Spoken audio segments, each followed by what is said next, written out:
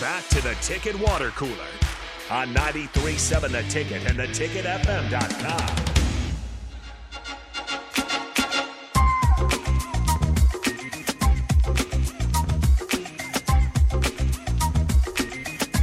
Last time I checked, it is still March, and things are still chaotic. March Mayhem returns here on a Thursday as we get to Sweet 16 action. Still going to have to wait if you hate Creighton to cheer against them tomorrow. Or if you cheer for them, well, still going to have to wait till tomorrow. But there are some great matchups tonight. So we'll go through some of these as we get things going here. I'm Jake Bachman, Austin Orman in here with me, Nick Sander jumping in on the crossover. And guys, let's start with FAU and Tennessee. I know FAU had to take down the 16 seed to get to the Sweet 16. Very, very interesting because they've only lost 3 games this year. So, they're used to going into these games and winning them. John-Neil Davis, one of their best player, did something as far as putting stats up against FDU that hadn't been done in NCAA tournament quite yet. I don't know if that counts because there's a 16 seed. I think it does because it was in the second round. I think it still counts. You guys still expect Tennessee to get the win tonight? Yes. No, Austin, don't do this. Don't do this. Tennessee's defense is really good. Tennessee should win if FAU can, A, get out in transition, Yep. B, knock down threes. That's all they need to do. It's the same script UMBC needed to beat Virginia. Oh yeah. You're absolutely right. That's what FAU does. If they're a good enough defensive rebounding team, if they can limit Tennessee to 8 or fewer offensive rebounds, FAU wins the game. Okay. That's interesting. See, so I picked FAU to beat Memphis. So I was riding with the Owls for a little bit. You're an Owls guy. But now, no, Tennessee is too tough of a match. Yeah, Tennessee was really good early on in the season, not as good down the stretch. So we'll see if they've corrected things there. On the other end of that East bracket tonight, Kansas State and Michigan State. Yeah, that's going to be a good game in and of itself. Do you guys, where are we with Big Ten basketball? Does Michigan State need to win, or do we already understand the Big Ten's just not? It's a good conference as far as competitiveness, but just not one of the top conferences in the nation right now. It doesn't really help or hurt the Big Ten, I don't think, because we already expect Michigan State to do Michigan State things. Yeah. It's not surprising that they're in the Sweet 16. It's just not. So, to me, it's just gravy for them because they're overplaying their seed at this point, year. like they do. For Kansas State, though, this is a big moment for Jerome Tang. Oh, yeah. Scott Drew's assistant at Baylor for a long time, right-hand man, proven he can coach some basketball, proven he can recruit.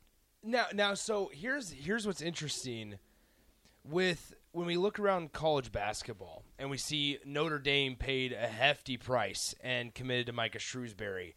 Makes me sad. Me too, because he's out of the Big Ten. Makes you happy for Micah Shrewsbury. Well, it makes me sad because of our prediction earlier in the week. Oh, yeah. So here we are, though. With Kansas State, I don't want to say that they caught a break, that they're in the Sweet 16 because obviously you want to be in the Sweet 16, but they caught a break because Jerome Tang, there's not a good enough job out there to lure him away from Kansas State, right? He is, in my eyes, the national coach of the year. Yeah. Well, and it's interesting that Naismith Coach of the Year finalists comes down to Jerome Tang and Kelvin Sampson, who are in the tournament, but also Matt Painter and Shaka Smart. So probably, I know it's a regular season award, but and I love Shaka Smart, and folks know I like Marquette. That's who I had picked to win it. But you got to admit the job that Jerome Tang has done. Yeah. They lost one of their best players in Nigel Pack only because of NIL. Right. That was literally the only reason Nigel Pack left. And in a state where you've been overshadowed by Kansas basketball for years and years and years. And Wichita State basketball. Yeah, and Wichita State for a while. Bruce Weber was there, tried to get it. He got to where they had a competitive-ish team, but never to this level. And now in first year for Jerome, right? It's his first year for Jerome Tang. You lead him to the Sweet 16, and you're a 3 seed. They are supposed to be here. They are playing like their seed. They beat a blue blood in Kentucky and Coach Calipari, where you forced Calipari because of how well you played to call one of your guys the little boy or whatever, little buddy, little man, whatever it is. I mean, that's why he's my coach of the year, is because I found myself gravitated to watch more Kansas State games than Kansas games this year.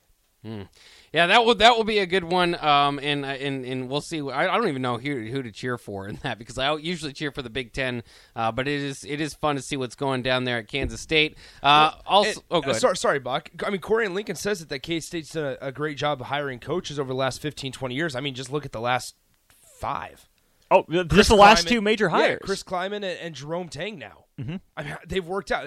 They've resulted in a Big 12 title in football and now a Sweet 16 appearance. And I actually think they win tonight as well. Gene Taylor, good AD. Yeah, really good.